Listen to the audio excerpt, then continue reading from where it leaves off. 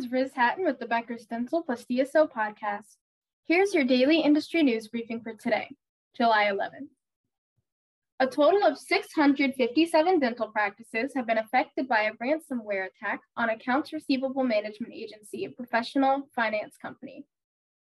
Professional Finance Company was able to detect and stop the ransomware attack February 26th. During the incident, however, an unauthorized third-party accessed and disabled some of the company's computers, according to a notice shared with Becker's on July 8th. The company launched an investigation, which is ongoing, in which it found that the unauthorized party accessed files containing some individuals' personal information.